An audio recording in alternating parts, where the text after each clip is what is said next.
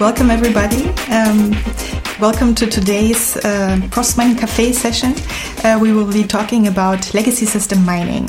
So, legacy systems are old systems that people often don't understand anymore, and cross-mining can be a way to bring some light into the darkness there. So it's a little bit of a technical topic, but at the same time a very relevant one. And so I'm very glad to discuss this topic here today with two experts on legacy systems. So welcome Steve Kilner from vLegacy. Hi, Steve. Hi, I am. Steve is joining us from Phoenix, Arizona, and we're truly international here today, spread out over the whole world, because our second legacy system expert is Derek Russell from Objectum. Hi, Derek. Good evening, morning, wherever you are. Yes, because you're joining us from Bangkok, right, Derek? I am. Okay, well, thanks a lot, both of you, to join us today. We will get into the topic of legacy systems in a second. The last thing I want to say just before we start with that is that all of you watching through the live stream, as usually you can join us into the discussion, right? We want to make this interactive. We want to talk with you about this topic. So on the website, just below the stream, you can just type in your name and join the chat and ask any questions that come up. And in between the session, we will keep an eye on the comments and the discussions that are popping up there, and we will bring them into the cafe session while we are going on. All right, so let's get started. Maybe it's a good idea to start defining a little bit more, like, what is a legacy system, what that actually is, what does it mean? Steve, do you want to take a first step? Sure. I think there are a few different ways to look at it. One would be that the system is based on some kind of older technology, whether it's a kind of computer system or a programming language or something that's older. That would be one aspect. Another would be that the software typically has become overly complex over time, over many years, as it's been changed, as the organization evolves and more changes get made. As somebody said, software is one of the few things that when you maintain it, it tends to make it worse. Okay? And another aspect I would say about legacy systems is typically that the people who wrote it originally and designed it may very well be gone. And so some of the original intent that went into the system is no longer there. It's poorly documented. And so some of the knowledge of the system is much less than it originally was. So those are some of the aspects of legacy systems. So maybe you just mentioned when you maintain it, it gets worse. Can you explain why that is, or do you have an explanation? It's kind of interesting, actually. There was a professor at a college in the UK who defined what he called the 8 laws of software evolution. And he looked at the things that drive the evolution of software over time, and they all tend to make it worse, okay? It was originally designed with a certain architecture that maybe made sense, but then the organization changed a little to adapt to the competitive environment or whatever, and so some patch was thrown onto it, and then more patches get thrown on. So it's no longer like architecturally sound. And so it becomes difficult to manage. And as somebody said, I think this is one of the most important things about legacy software, it's harder to read a program than to write it, which is kind of backwards of what you would think. But anybody who's tried to maintain a software program that they weren't familiar with can testify to that. It's very hard to just go read a bunch of code and figure out what it's doing or what the intention was. Well, I would say, Steve, even code that you've written yourself. I mean, I don't know if you've been in this situation where you've written code yourself and you come back in 5 years, 2 years, and you look at it and you think, wow, who wrote this? I don't understand it. And you look at the top and you find your own name there as the author. Yes. But also picking up on a couple of things you said there for legacy systems, I think I would also class them as something people don't want to work on. I mean, you often find that people, come out of university these days and they want to work on the latest technology, the latest things, learn the latest things. People just don't want to work on these old legacy systems anymore. And typically, I'm from an aerospace background, so everything's had a lot of rigor behind it.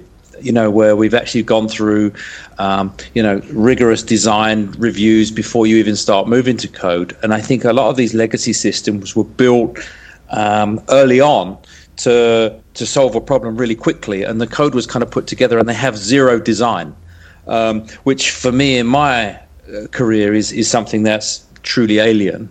And then the last thing you said was about them growing as you maintain it. I think the other thing that we've certainly come across at Objectum is we find systems with mixed languages. So maybe it started off with COBOL and then, okay, now we have this language and we bolt this language on. We have this now, we can bolt this on.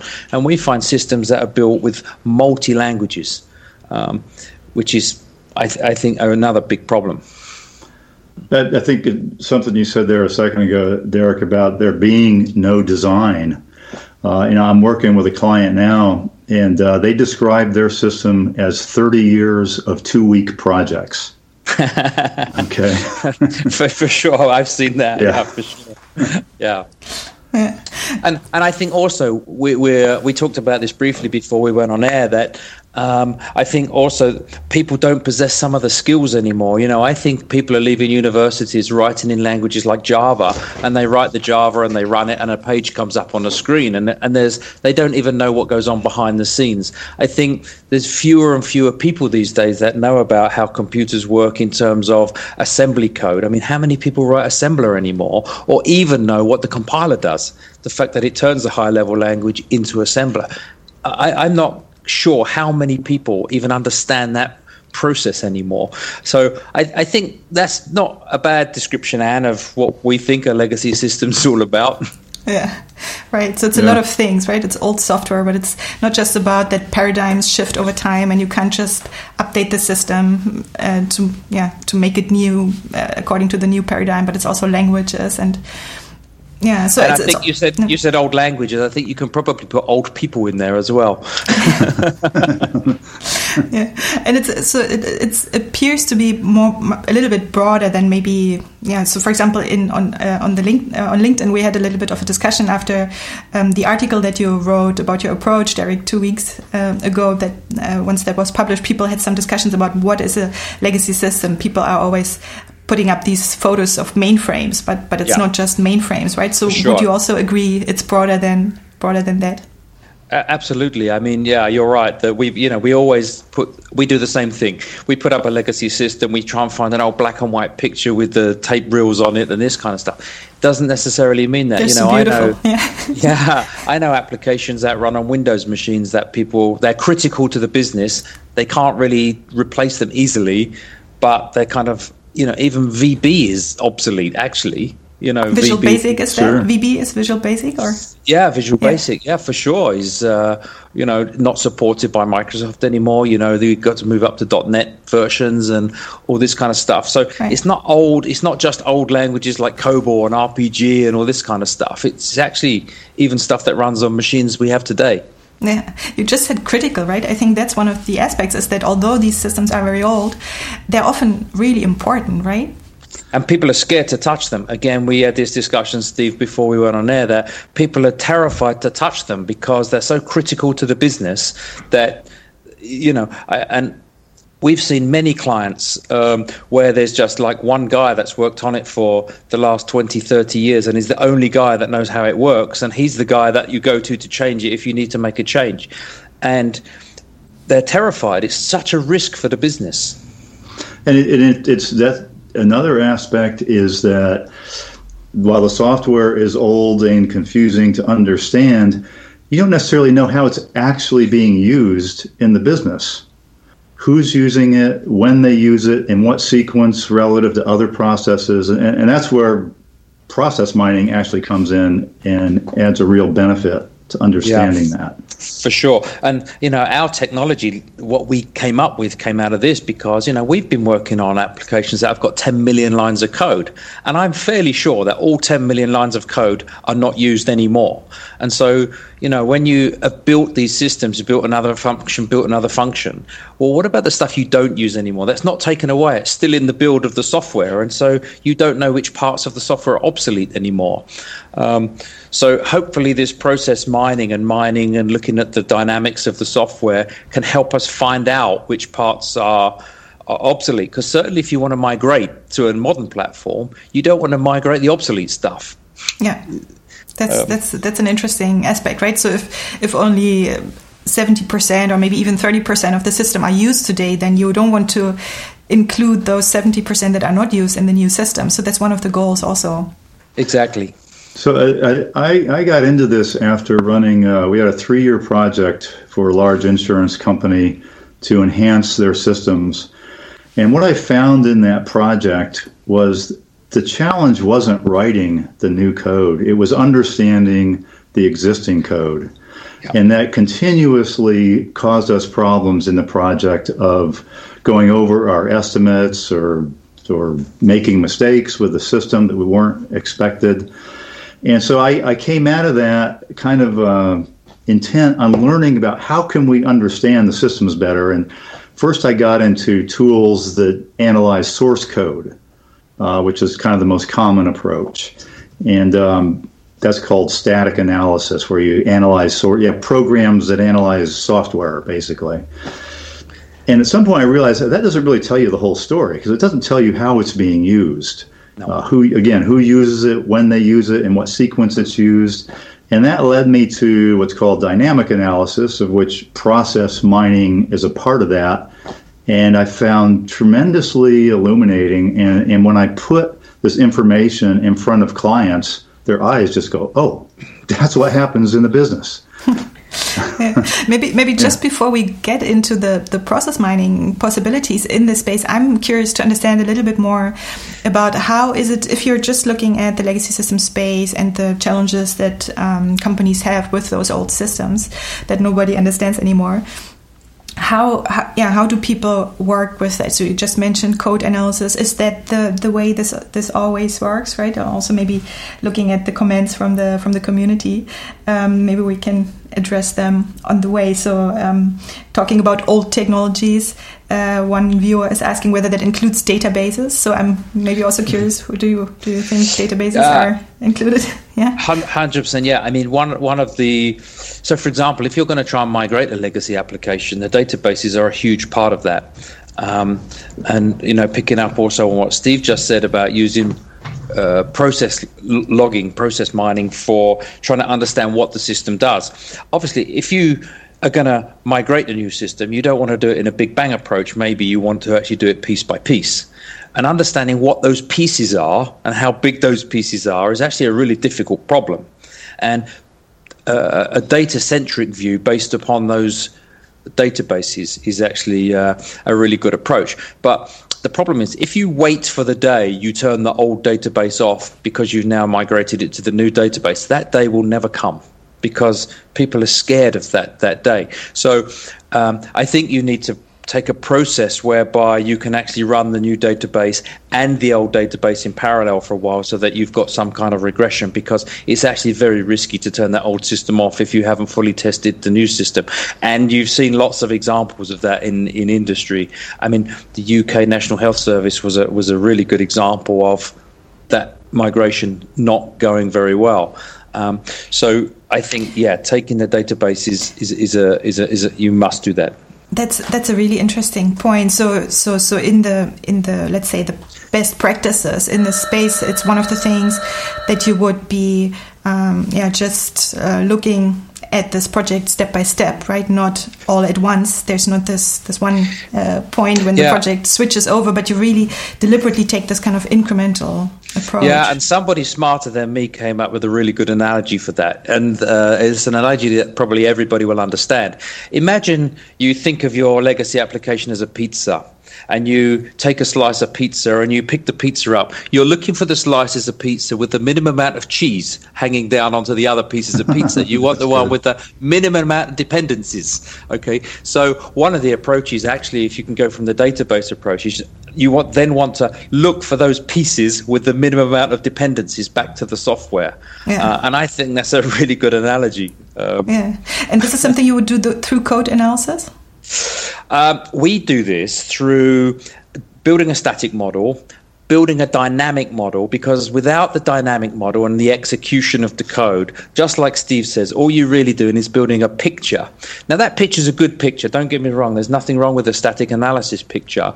And if you want to start doing traceability, so you want to look at something and actually look at the dependencies up the tree, a static model is very good at that. But if you start doing that with object-oriented languages, for example, that doesn't work, because you have things like polymorphism, and you can't do static analysis and understand which parts of the system are executed purely by doing a static analysis. So the dynamic analysis, you must do that, and then start performing some kind of an analysis to start looking at those pieces for sure. I would also say, I mean, in a sense, it's not really the software code that matters, it's how it runs the business. For sure. How it drives what people do in their work and helps them, or does things automatically with your customers or business partners. It's the activity that's what really matters, and that only comes from the dynamic analysis. Yeah. What we actually do, Steve, at the beginning is we normally build a use case model, and that's normally built by sitting and talking to people. Before we even start looking at the code, we actually we go and talk to the people that are using the code, and we talk to the systems analysis, and we try and build a use case model to understand what it is the system does. I don't care how it does it. The analysis and the dynamic and the static analysis will do that for us. But what does the system do? And we start by building a use case model and connect everything to that. Right. And we'll actually see an example of that, right? A small example, so we can a little bit more understand exactly how are you doing that. So just a little bit later, we'll be looking at that.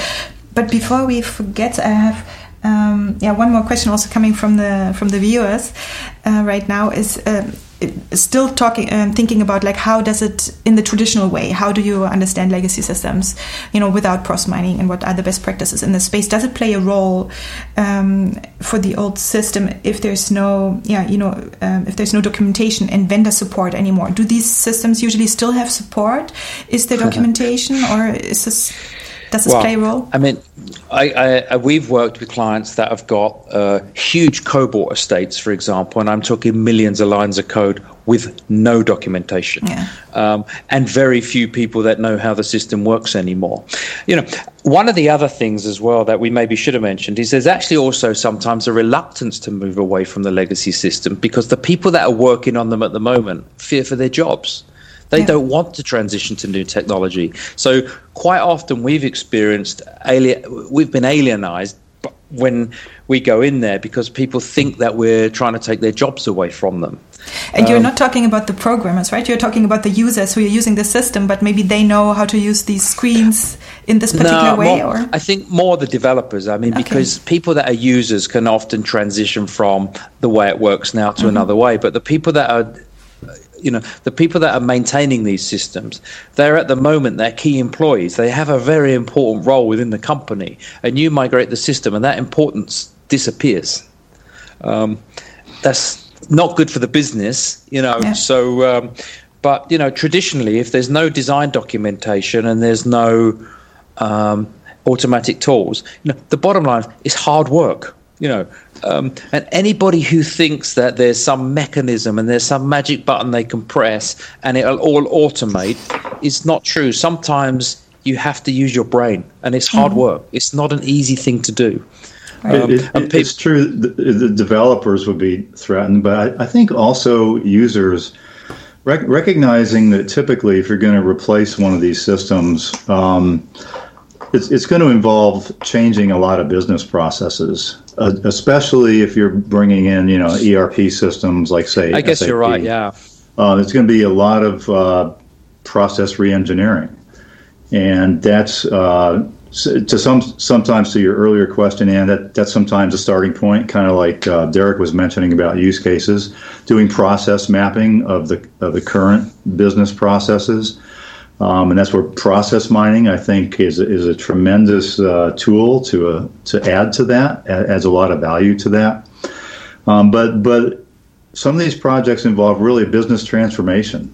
That's an interesting aspect that I actually didn't think about before that much in the context of legacy systems. It's something that we are very used to be aware of in the process mining space because, for any process improvement projects, with or without process mining, you always have that challenge, right? That the people who are driving the change, it's a good idea if they are trained and have special skills in kind of change management, because people don't want to change, but bringing them in on this journey, involving them early, making sure they feel that this is something that they are part of, and that's helping them rather than something that's coming from the outside and being put on them is really important for the acceptance of the new process. Otherwise, they will just go back to their old way of working. And I didn't really realize that this is also a really crucial aspect with respect to such an old system, but I can see that. That's, I think, a very important point. It's probably where a lot of the value is to be gained in these projects of replacing a legacy system is business transformation, because you have processes that were designed around who knows what 20 years ago. So you need different skills, not just technical, but also project management and change management skills on the team to do it well. Right? Yeah. Maybe one other additional kind of follow-up question to what we discussed before, like the traditional way of analyzing legacy systems. One of the things I think, Derek, you were mentioning is that you have to do it iteratively, not in one big step, but in many smaller steps, and that you're looking at dependencies. So to isolate maybe certain pieces that can be replaced, and then moving bit by bit in this direction. Now, this is within the system. So one of the questions coming from the chat is like, how do you do this if the legacy system has maybe hidden or unknown integrations to other systems? So it's about these kind of connections, but outside of the system itself. Is that something you can talk about? So I mean, this is exactly why we talked when we were talking about what a legacy system was, about maybe having mixed languages where they had other things bolted on over time. One of the reasons we developed the technology we developed was so that you could actually have the same technology for analyzing multiple different languages. So, if your application is built with like a COBOL and RPG and other technologies, we think they're trying to deal with all of them the same way is the way to go, not use one tool for this part of the system and one tool for this part of the system. So it's the edges, the edges are very important for sure. And so when we statically analyze the application, we actually look at the starting point, the use cases, and the entry programs, and the endpoints being the database and the edges, as well as looking obviously what's in the middle. And then when we do the static analysis, we build sequence diagrams that show kind of what parts of the system call which other parts of the system. And you must look at those things. You have to use some brain power and look at the results that come out of these tools. And I think that's a big step that people underestimate, using the brain to look at these things. One of the guys in our company is always mentioning that you need to use your brain. And for sure you do. You can't. A lot of these tool vendors will sell you a tool that say, look, you just press a button and it will give you this picture that shows you what your code looks like. Well, okay, great. But you need to do something with that information. And that's the bit that's missing, I think, quite a lot of the time, which is why we actually ended up developing this addition to our technology for generating these logs to do the process mining, because I think you have to do that analysis work to understand. And I think it closes the loop for us, because typically we've started with the use cases and we've taken the database as the two ends of the application. But like Steve said, there's another part to it, which is the business processes. And I think that was a part that was missing from our technology before. And we've really understood that now, that through the dynamic analysis, if you can generate those logs and look at the business process model, you then end up with what the system must do, what the interfaces and the edges look like, and actually what do the people do with the software. I think you need all three of those pictures to get a perfect picture across the landscape, let's say.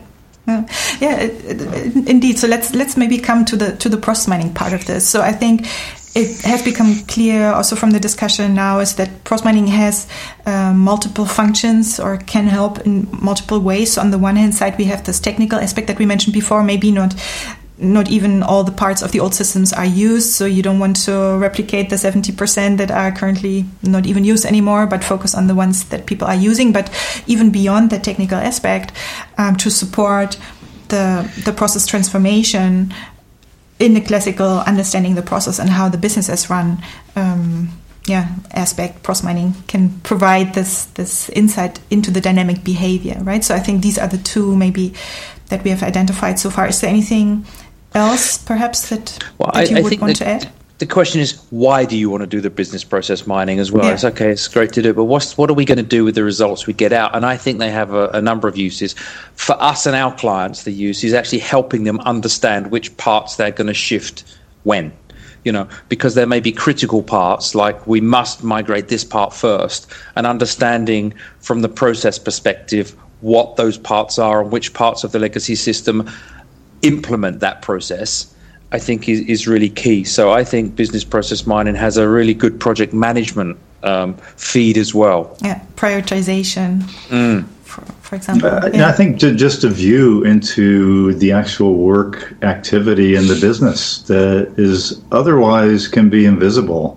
And how, say, an order flows through a business or claims flow through a business and who touches it and when and so on. There's not typically an intrinsic way to see this information. Yeah.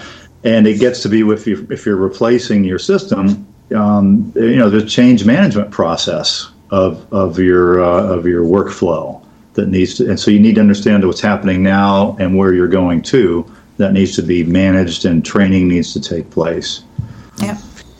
But actually, it's possible that what comes out of the process mining means there's no change to the software, but just a change in the way people work. For example, like through the process mining, you might discover that invoices are getting stuck somewhere for a long period of time, or they're getting rejected and have to be resubmitted again, rejected and resubmitted, and that all takes time and it costs money. That may not even be a change to the software; it just may be a change to the way the business does their processing. And you can't see that. You can't see that without the picture that you get out of Disco that shows you where you might be getting stuck. Yeah, that's the classical process mining, understanding the process use case, right? What process mining is made for. Yeah, exactly. So, if we want to apply process mining, then the next question is, of course, how do we do that, right? And there's, there are different approaches to do that. For example, quite early on, I had actually, I saw a nice example. I can, share the pointer when we publish the recording in a week or two. I'll include those links for those of you who want to take a look. There was, I think, as early as 2011 or 2012, we had a case study on the blog where an Australian consultant who was working for an Australian government agency, he was working with PROM. He knew about process mining from the research world, and they had these systems they were running there and nobody understood how they were working, and they had to document because they wanted to replace the system. So it's exactly the use case that we're talking about here. But what he saw is that this system, this particular government system that he was looking at, actually did have logs. So they created apparently some form of transaction logs, maybe workflow logs or something that were quite suitable, more or less exactly how the way they were recorded. They could immediately transform them just a little bit and use them to discover the processes, and then they were able to do something that would have taken them months to do manually by inspecting the code, by just analyzing the transaction logs. I mean, that's the perfect situation, of course, that you have log data that is that usable. But I think still, even if it's a little bit more difficult, looking at existing logs, either in transaction logs or in databases, creating event logs out of these existing systems is one of the ways that you can go, right? And do I remember correctly, Steve, this is also the route that you took when you looked at some IBM systems a few years ago. Is this right? So it started out looking at the log information that was available in the system as a means to track how things like orders or purchase orders flowed through the system, the sequence of events and the timing. And then so that's kind of one whole category as a source of information, or in this particular case of the IBM systems, any changes to the database are written to a log file with the timestamp and who made the change and what program made the change, and then an image of the data that was actually changed. So that's a really valuable set of information to understand how, say, an order is being processed.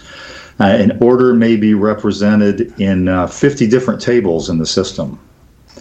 And if you have logging information from all those tables, you can pull all that together and do your typical kind of data organization and cleansing. What kind of system were you looking at? Can you? These are IBM systems. This is for like a large retailer, so that's part of what I did, was to find, say, an order is represented in all these different tables, or a purchase order is in all these different tables, and then pull the log information for each of those and bring it all together, and then feed that into process mining. And it really gives you a view of how things work, flows through the organization. Yeah, and you actually brought us an anonymized sample from exactly this type of IBM system type of data that you can get out after this transformation. So, right, we can actually share it here with the viewers. So let me just bring up the example on the slide. Can you see it? Yeah, the slide is visible. So this is what you were explaining before, right? So this is kind of the database. Is it really like database transaction logs or something? It's a log of all the changes to the database. And so this is just a little example of like what you would see. There's a timestamp, and then what table was affected, like the purchase order header, and then a record was inserted, or there's the image before it was updated, then after updated, and then there's can be a delete image, then who did it, the user, job, Mary, Tom, or maybe something in the system did it, and then a particular program that made the change, and then an actual image of the data that was involved. And so that's what I was working with in this IBM system, is this across, like I said, many different tables and pulling it all together. Yeah, and to take a look at what then comes out of it. So if we look at the anonymized sample that you shared with us in Disco, we can just see, basically the similar structure, right? So the case, what would that be then? The purchase order? Yes, that's like the purchase order. Right, and then the activity name is like the program. That's like a program name. That's a program name. Yeah. And then a little description of it. Yeah. Okay. Yeah. So that was something that you had to manually add, right? This description wasn't in the system. Yeah. Right. That's right. Yeah, that's exactly the same situation again. It doesn't go automatically, but you have to look at it with understanding of the system to add this kind of meaning, right? Yeah. It takes some work to put all that together. Right. And the resource and the timestamp. And so once we input that, I think how many do we have? Let's make it a little bit simpler here. For example, just looking at the 50%, for example, the cases. We can see for just 399. So this is 400 cases. So it's a small data sample, but already gets quite complex. But we can see basically it's the process flow relating to this, the processing of the purchase order, right? Right, exactly. Yeah, we can see certain finalization steps. Also, some of the steps appear to happen all the time or almost all the time, and there's some lower frequent ones like item maintenance. Right. So if you're familiar, I mean, if you're in this particular organization and you're familiar with the purchasing process, you look at this, and you're going to see some things that maybe you didn't understand.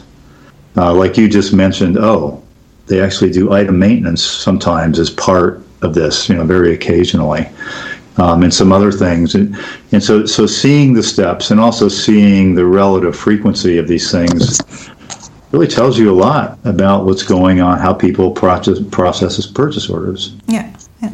And that's a little bit like Derek, what you were saying before. So the use case of maybe here it's not even about replacing the system, it's just understanding about how the process works, right? So in this case, if we wanted to see, for example, just maybe understand like the performance dimension and see where does it take a lot of time, for example, we could look at the bottlenecks in this process, and then we would, for example, see, like that would be kind of a typical cross-mining analysis that you see, for example, okay, one of the big bottlenecks here is after actually archiving the process until some kind of master data update that is happening. So maybe if I'm doing this analysis from a more understanding the process and process analysis perspective, maybe that's not so relevant. Maybe after the archiving that regularly there's some master data updates happening, maybe that's not something that I want to include in my analysis, right? So for example, then in the cross-mining tool, I would actually remove that step and focus on the other steps. And then actually the bottlenecks that are now relevant for this process come out much more clearly, right? Where I can see, for example, if I zoom in a little bit, there's appears to be like one of the two biggest bottlenecks before some kind of revisions. So there seems to be some rework going on here, and here there's some kind of scheduling and receiving stuff going on. So so I think this is a nice illustration of a classical kind of cross-mining use case, maybe looking at it with synchronized times just to see. And I think what Steve said was important. I mean, when you look at these pictures, if you're not in that business space, they kind of don't make a lot of sense. But if you are in that business, those pictures make a lot more sense. Because people start to understand the language, and we do this, and then we do that, and they can probably spot their jobs and what they do on those diagrams.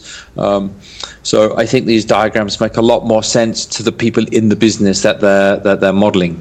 Right. Yeah, and then they look at one of those things and they say, well, who did that, right? Yeah. That's when you can drill down and go back and look at the data and say, oh, it was this person on this date, and this PO, why did they do it, right? Yeah, so that's a classical, indeed, the cross-mining use case where we want to understand not how the system is used necessarily, but mostly like how's the process running and where can we improve it. And that's something that is possible even for IBM systems. Well, although the data isn't readily available, right? That's basically, I think, the main point here. Yes. But then the next question is, what do you do if you don't have any data at all, right? So this is where you have to do some sort of instrumentation, and this is, I think, the approach that you were describing, and Derek, where you already told us that you basically start with a use case model, right? So this I have the image up here. Maybe you can talk us through the approach a little bit. So this diagram here is showing us at the bottom a use case model. So we would talk to the business and the analysts, the users, and we would build a use case, which is those elliptical symbols at the bottom with the name in the middle, and they specify what it is the system is supposed to do. What we then do is we have developed parsing technology. It parses source code, but it does more than just parse the syntax of the source code. Because we work with the customer, we can understand how they've written the code, because it may be written in a language like COBOL, but COBOL's not used the same in every different company. People employ it differently. Maybe they have naming conventions, right? And a typical static analysis tool doesn't care about naming conventions. It just cares that a COBOL program has a name. What we can do is we can actually make meanings out of those things. So by talking to our clients and looking at naming conventions or coding standards or something like that, we can pull extra information out from the application.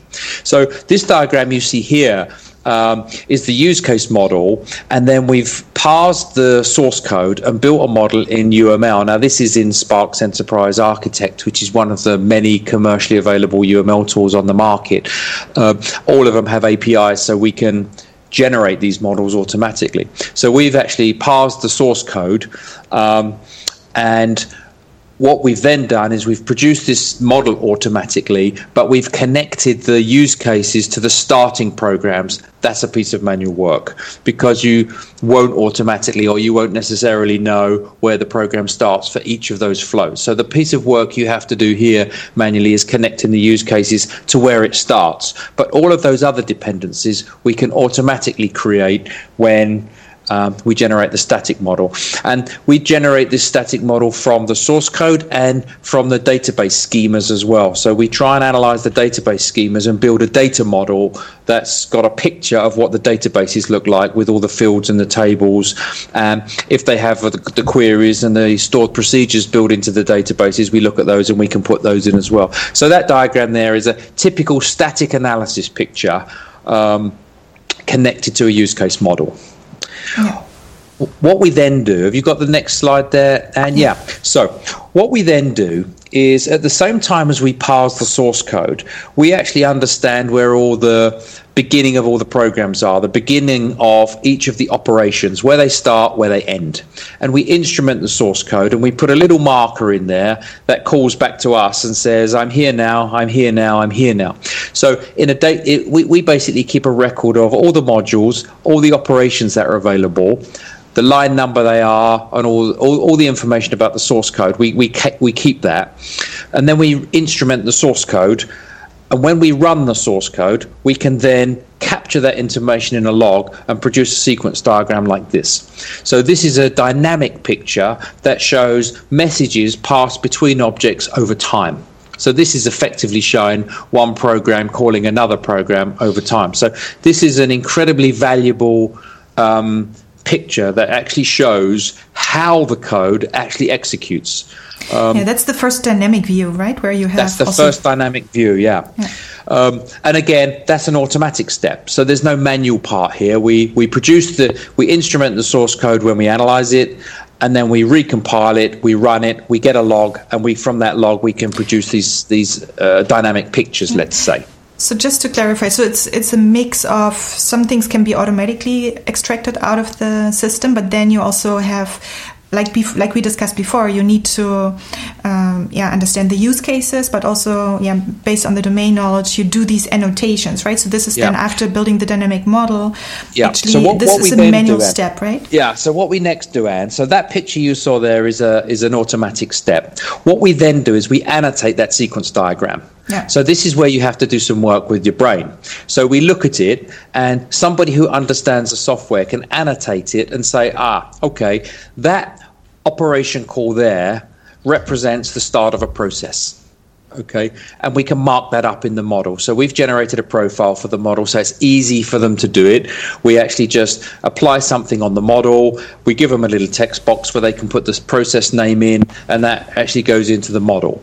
So we can start annotating the diagrams. A little bit like Steve was saying, the work he had to do was with the database to put the descriptions in there so that you can actually understand. Yeah. Okay, here. So for example, this is a hotel management system, right? The example that you were using, a simple hotel management system. So for example, one of the steps that a person might want to do from a user perspective with the system would be to make a reservation. So that's why here on the right side in yellow, you would insert make reservation as the activity name that you would want to see. Yeah.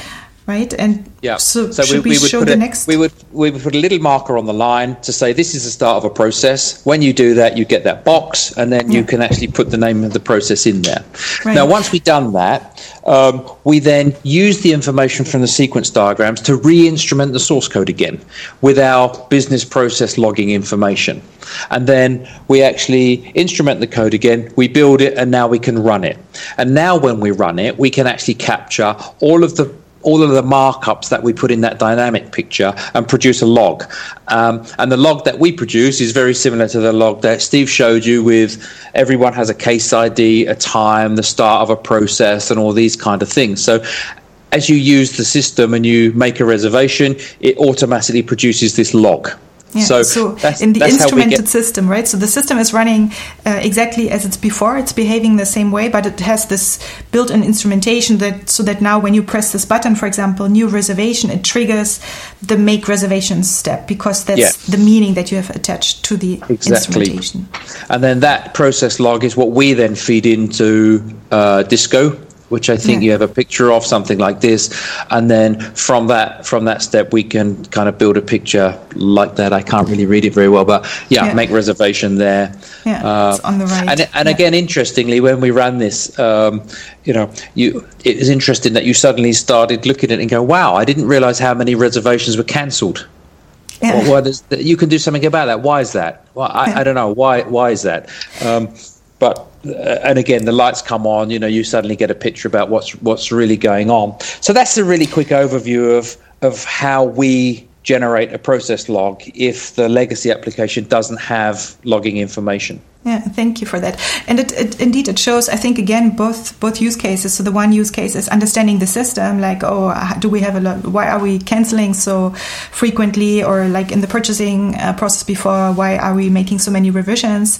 But also, like, completely correctly, like someone from the chat added, it's not just that, but you can also see which programs are more used and which are less used and which are not used at all, right? So I think it appears to be in this legacy system space. We always have this kind of dual use case where we, on the one hand side, can understand how the system is actually used, which parts of the system are used, can we actually improve something about the process? Yeah, I mean, another thing that we done with that dynamic picture that you saw, because we now know what all the operations are and we know which ones have been executed because it calls us back and says, hey, I'm here, hey, I'm here.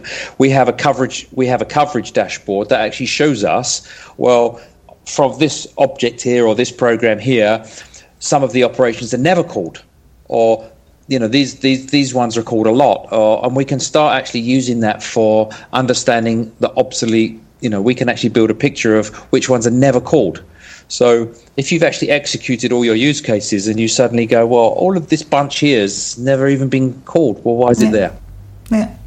Exactly. Well, one other thing I'm interested in. So you are, Derek, what you have been doing here is you're building these models, static, dynamic, and then you build the instrumentation based on these models. But I remember, Steve, at some point in time, you told me about a project where you were also using instrumentation, so not like the IBM example that you showed discussed before, but actually you were building in some instrumentation for a client by instrumenting, I think, the menu calls or something like that, right? Yeah, that's exactly right.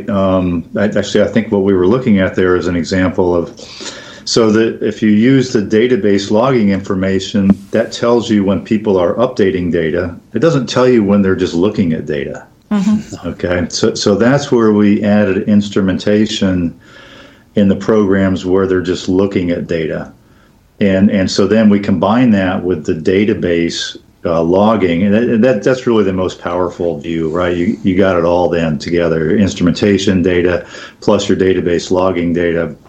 You're really seeing all the work activity that's going on in the business. Yeah. Yeah. So what was the reason for you to make this instrumentation for this client? Well, it was first to understand the existing system for support purposes and maintenance. At this point, it's become about replacing the system. And as part of that, like we were talking about earlier, process transformation, understanding how they currently work. I mean, because if you think about it, in depending on the particular industry, most of the work in a business might be occurring in the computers, right? Not done by people, especially like in financial services. Oh yeah, that's right. Most of the work is done in computers, and so this is where all the information is about what's happening. Yeah. You're absolutely right, actually, Steve. We did a big job actually on a bid COBOL application, and we ended up actually with a big piece of work that we didn't really think about in the first place, which was all the batch processing. All the batch processing work that goes on at night time when all the people have gone home. That was like 75% of the processing that was going on. So without capturing that, you lose a big part. You're absolutely right. That's exactly the experience we had. Yeah, that's an interesting point. We often focus on the human-centric processes with process mining, but sometimes there are also interesting examples. For example, at one of our process mining camp presentations, I think it was the Van der Lande story where they built kind of packaging systems and also. Yeah, so package handling, automatic package handling systems, and they were in a kind of a support call. There was something going wrong, and by looking at the loggings, they could see that actually the delay to one of their ERP systems was causing the packets to loop, more than once because they weren't fast enough to give the answer back, basically to give the correct routing destination where they should go in the whole automated sorting system. So it's like there was an article. This was written a number of years ago, but it's called something like the second economy. And the second economy is basically machine to machine, computer to computer, across all these businesses through APIs and EDI and all these things. There's a whole economy running between all these systems of all these companies all around the world. Yeah. I don't know how much process mining has been applied across companies. Do you know, Anne? Is that something that's been done very much? Well, what does happen is that if you're looking at the process from an end-to-end perspective, very often is the case that it's not just one team, surely not one person, but also not one team, but that multiple teams or sometimes even different organizations are working together to deliver the end product or service for the customer, right? So, but if you take this end-to-end process view and the collaboration that organizations have in carrying out this process together, you can take this perspective. And I remember one interesting scenario where this was particularly useful. It was an electronics manufacturer in Germany who was handling the refund process for their electronics product. So if you're returning kind of, a broken MP3 player or something, it first goes to a repair center. And then if it can't be repaired, ultimately the customer gets their money back, right?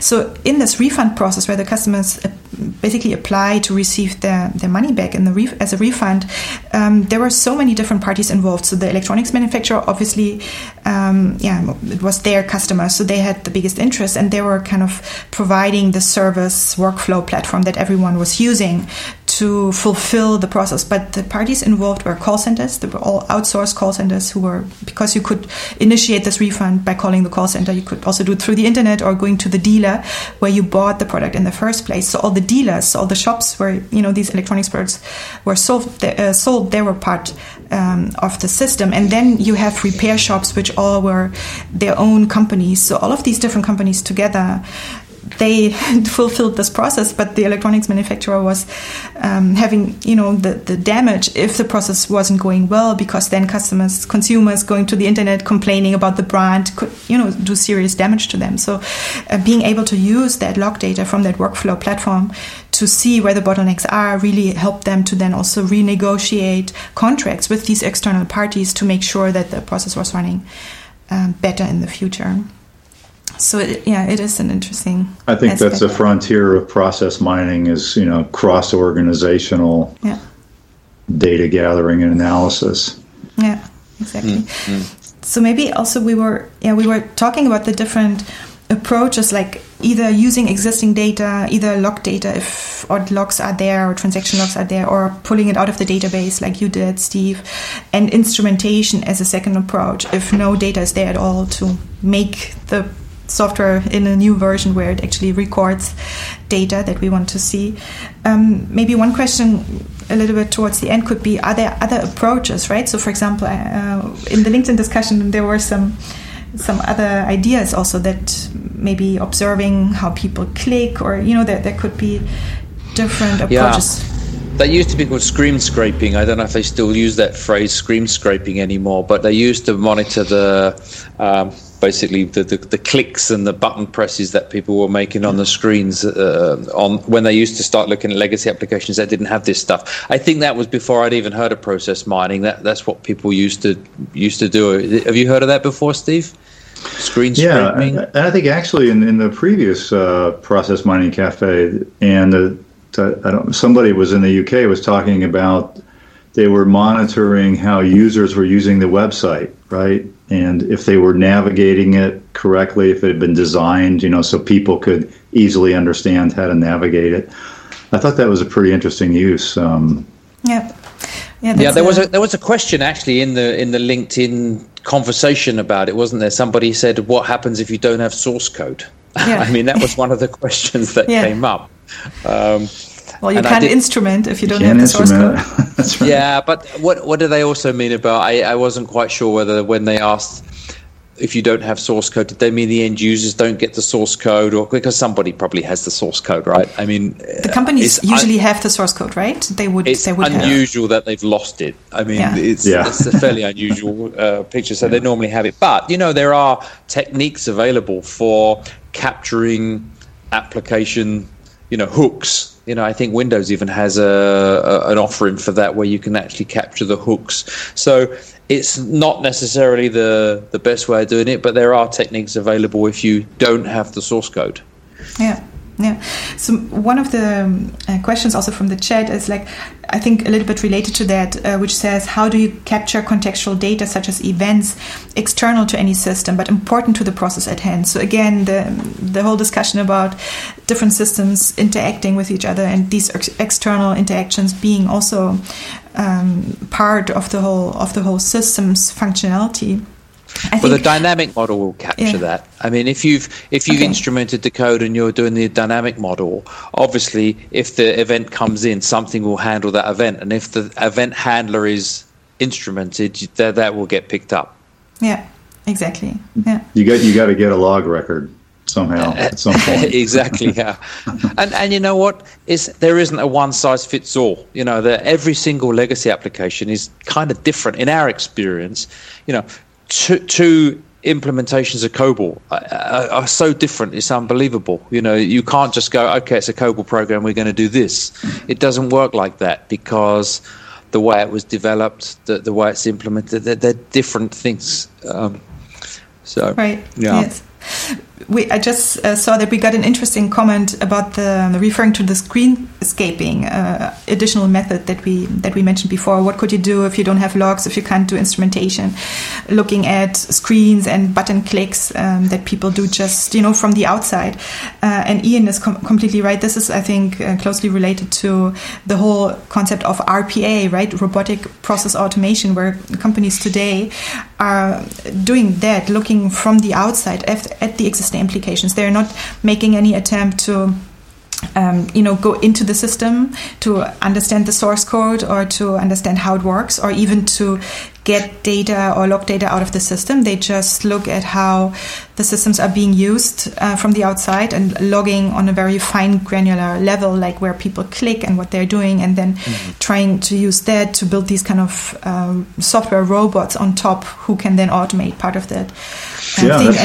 That's a very interesting idea. I mean, you were asked a few minutes ago, Anne, is there another approach besides logging and instrumentation? I think there you go. There's a third approach. Yeah. So that's exactly. I think that's the third approach, and that's what companies are doing today more and more. One of the challenge then is that you actually before you can do process mining, you have to do something that is called task mining, which is basically a pre-processing step, because the data that you get from these kind of RPA logging environments is very detailed, and you can imagine that very easily, right? Every time you click, you fill in a field on some kind of screen, or you click a button. That by itself, it doesn't have any meaning. So if you would just put that into a process mining tool, even, you wouldn't be able to do any meaningful analysis. So basically what people are doing is that they do some sort of pre-analysis, which is called task mining, where they actually try to cluster these low-level events into activities that are meaningful on a process mining or process analysis level. So after doing this pre-processing step with task mining, you then can get to a data set that is suitable for process mining again. So that would be kind of a third route. Yeah, it's interesting actually, because that's an outside-in approach, right? That's looking from the outside into the system and looking at that edge. What's interesting is when we take the inside-out approach like we do, we actually filter out all of those things, all the mouse moves and the clicks and all that kind of stuff. It's noise that we don't really want to see. So it's interesting that from the inside approach, you don't want to see that stuff, but from the outside approach, that's what you're going to use to actually do the mining. That's all you have, basically. Yeah. Yeah. And that again is using your brain to understand what do I have now, what's available, and how can I use that information for doing what I need to do. Yeah, exactly. Now, maybe to close, I'm curious. So both of you are clearly have worked in the whole legacy system space, have heard about cross mining, and clearly see that there's a use and a match there. But it's not very well known in the community, or is it? I would say no. I mean, I'd be honest. This is fairly new for us. The technology that we have for doing this static analysis, dynamic analysis, etc. That's technology we've been using on legacy system for 10 years now. But the application of it in process mining is totally new. Using a dynamic view for generating those logs, that's new for us.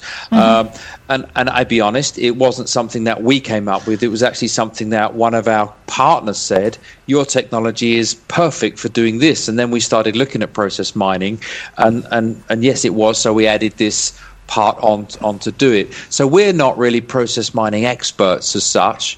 I think for us, we would provide the technology for generating these logs and leave it to experts like you guys for actually analyzing the pictures that come out at the end of it. I think who's using the process mining tool is an interesting question, because like we discussed with you would be building this instrumentation, then the application could produce those logs, but you would not be the ones using the process mining tool to analyze it. It would be rather on the client side where people have the domain knowledge. But I think, Steve, for example, you would be able in some projects probably to use the process mining tool to support a client with a particular problem, for example. Or do you think they would do this themselves, or who would be using process mining in this whole area? I think at this point it's you got to have some knowledge of how to do this, and plus there's a lot of work getting the data really organized to really give you the information that you need. Like you demonstrated just quickly in looking at that example, you filtered out a couple things and something, and that made it much more clear, right? And that takes some knowledge about process mining and some experience. Yeah. Okay, so the people in the legacy system world who could benefit from this, they would need to spend a little bit of time to learn more about process mining if they wanted to use this. Yeah, it's something that eventually will get more widely adopted, I think, but it's going to take a while. But it helps that there's a tool like Disco that's very intuitive to use, just to give you some credit here. Yeah, that's great. Thank you. Yeah, for sure. I mean, when we was doing this, we spoke with Fluxicon, and we got Disco, and it was very quick for us to generate something that was meaningful. So I agree. Yeah, and then that's great to hear. And then you still have to do the work and look at it with a human. Or how did you say before, Derek? You have to use some brain. Yeah, you have to use your brain. Yeah. Exactly. Yeah. Okay. Very, very, very well. So thanks so much to both of you for coming on. I really enjoyed this discussion. I think it's a really interesting use case for process mining. Like I said, we very early on we had some first examples from this Australian government organization, and I always thought there's so much more opportunity, but I don't see that many people actually really applying it in this space. So maybe we could make some people interested here today who find this and can either contact us or you and find some inspiration to try this on their own legacy systems, right? To apply it there. Is there anything else that you wanted to say before we close? No, I think I think I've said everything. Very good. Well, thanks a lot for again once more for joining us here today at this Process Mining Cafe. Thank you all who joined us live in the stream. We will publish the recording 1 or 2 weeks from now on the blog, so keep an eye on that if you want to rewatch and include the links that we were mentioning throughout the session. And we will be back with another Process Mining Cafe about 1 month from now on Tuesday the 23rd of March, and we will be talking about process mining in healthcare. Thanks. See you then. Thanks again, Derek and Steve. Thank you all for watching. Thank you. Bye-bye. Thank you. Nice to chat with you, Steve. Yes, you too, Derek.